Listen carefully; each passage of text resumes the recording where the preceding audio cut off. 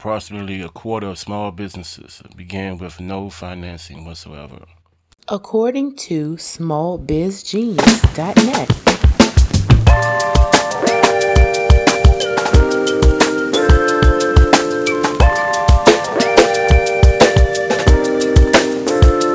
All right, and this is your girl Dawn with Research Shows, and today we have Camp Cleveland. So how you doing today? Peace, Queen. I'm doing good. I want to thank you for allowing me on your platform. Truly appreciate you. No problem. I'm glad you actually came. I really appreciate that. So I'm gonna give this intro. He is a historian, activist, genealogist, student of middle child education, and an independent hip hop artist. That is amazing. So I just want to say I just listened to his song called "Do Revolutionaries Go to Heaven." It was nice. So I want you to tell us a little bit about that song, and then also if you could give me a little information about, I've read something about the tours to Africa every year. If you could describe what that's about as well. Oh, okay. Yeah, the song "Do Revolutionaries Go to Heaven." It was a song that I wrote while I was living in South Africa. So this was last year during the lockdown. I was living in Johannesburg, and I stayed in a neighborhood called Mabonang. It's an art district. It's a very unique place. A lot of artists, painters, dancers, photographers, musicians, and producers and singers live in this neighborhood. And it's a very beautiful place. It's a lot of artwork, a lot of paintings of different Black freedom fighters, like Malcolm X and Marcus Garvey and Nelson Mandela, Harriet Tubman, Assata Shakur, different people. And when I would walk back and forth to the stores, I would look at these paintings, and it inspired me to write the song, "The Revolutionaries Go to Heaven." So fortunately, I was able to write the song, record the song, and also shoot a music video during the lockdown. Was the music video shot in Africa? Yes. Oh, wow. It was done very nicely. Thank you. So what are the tours that I was reading about that you conduct in Africa every year? It says you do something in Africa every year. Yeah, I've been to almost 20 African countries, and I've been to almost 70 countries around the world. So each year I do group tours to Africa. So we have 7 tours available: Ghana, Egypt, Ethiopia, Kenya, South Africa, Cape Verde, Senegal. So we go all around the continent. So if anyone is interested, if they would like to travel to Africa, they're more than welcome. I take middle school students, high school students, college students, young adults, elders. It's a very life-changing experience. Yeah, I can imagine. I would love to do something like that. So we're going to jump right into this. What made you start the business? So it's a whole lot of different titles I just gave. So what is your inspiration? What made you start all of this? A lot of it started when I was young. It started from my family. My mom, she was a bus driver. She used to drive the Greyhound. So she used to take us to different places, New York, Chicago, Cincinnati, and we would ride with her. So that's where I developed the love for traveling. Okay. And then I guess what inspired you to even want to be a hip hop artist in that genre? I always loved hip hop. I grew up on hip hop. I had older brothers, and my father, they used to play records. So I kind of grew up, I was born in the 80s. So I remember hearing Slick Rick and NWA and the Ghetto Boys and Public Enemy and different groups like that. So I always was inspired by hip hop, but I didn't really start writing my own raps until I was about 15. So I'm from Cleveland, and that was around the time when Bone Thugs was out. They was real big. They was doing songs with Tupac and Biggie. So right. It made it more, it made it more realistic. And you have people from where you from, and they able to make it big. So. Right. It's inspiring. Definitely.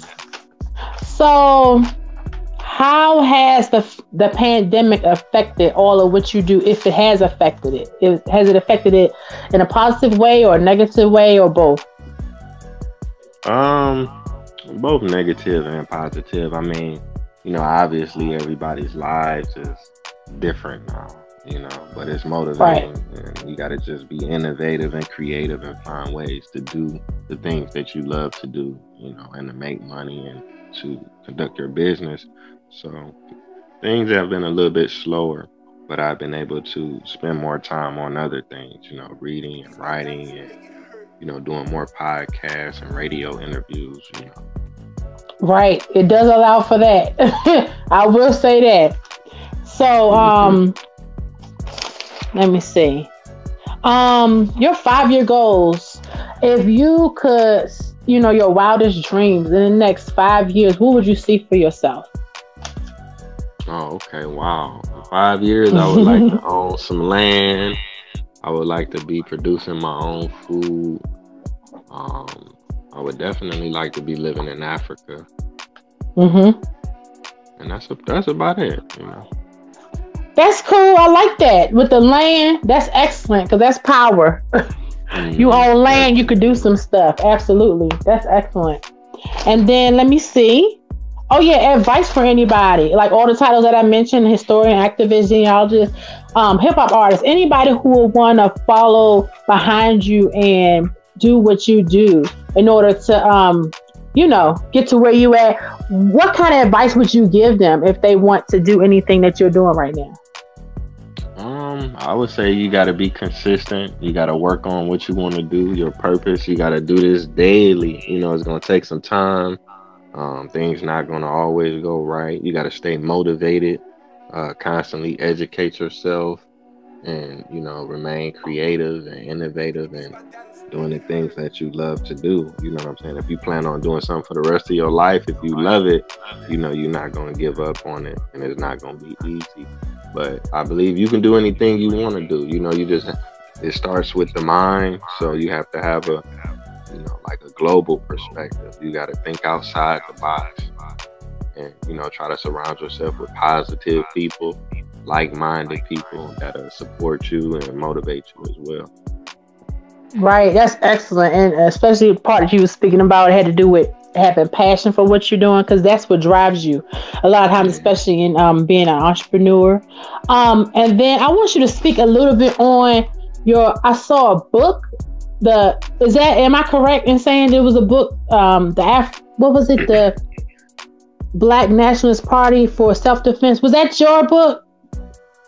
I Yes, I believe. wrote a yeah. I just Yeah, wrote a tell us book. about that. Tell us. Oh, okay. I wrote a book. It's called the Afro Set. So the Afro Set, they were a Black Power organization in the 1960s in the city of Cleveland, Ohio. My family is from Cleveland. My family is from Huff. So my mom's brother, he started the Afro Set. So Afro is short for African.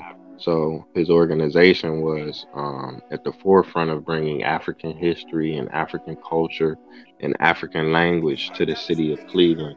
So they opened up these shops and they would sell Afrocentric items like dashikis, necklaces, earrings, drums, pottery, masks, different things like that. But they also had a lot of social programs. They had breakfast programs, lunch programs. They had a nursery. They had educational classes. They would teach economics, drug awareness, different things like that. They did a lot of community policing.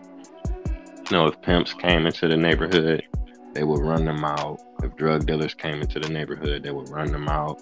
When the police came into the community and, they were attacking the people in the community, they would confront them.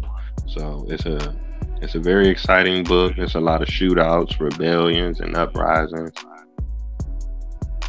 Right, and that's it's really intriguing, especially upon watching this movie that just came out with Judas. That one, Oh yeah, Judas and because the Black Messiah. absolutely because and I'm glad you wrote something like this because it's too often, in my opinion, it's easy to spread whisper campaigns and demonize somebody when you see what they're doing that's actually positive, you know? And what you spoke Yeah. on with the breakfast programs and all these different things, a lot of people don't know this about the Black Panther Party. They just automatically assume negativity. Um, Myself Definitely. included. the way I was brought up, and not to speak bad about my parents, and I won't, but I automatically thought negativity when it came to the Black Panther Party. I had no idea until I grew up and was researching, so that's the importance of people making movies and authors like yourself bringing awareness to this, because people of all different backgrounds had no idea of what the Black Panther Party was doing. So this is excellent. I'm really glad that you did something like that. Thank you. I really appreciate it. Yes.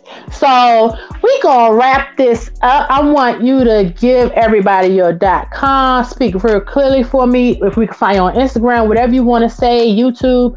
This is your shot. Go ahead and let me know. Let everybody know where they can find you at.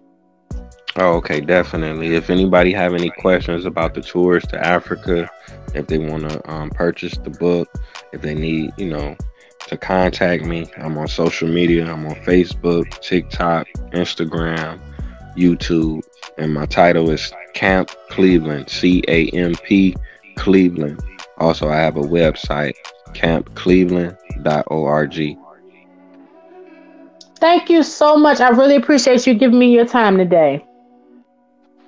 Oh, thank you. It's an honor. Okay, you have a wonderful day. All right, take care. Okay. If you would like to be a guest on our podcast, please head over to diditmakeyousmile.com. That's diditmakeyousmile.com and fill out the online questionnaire, and we will get back with you. Thank you.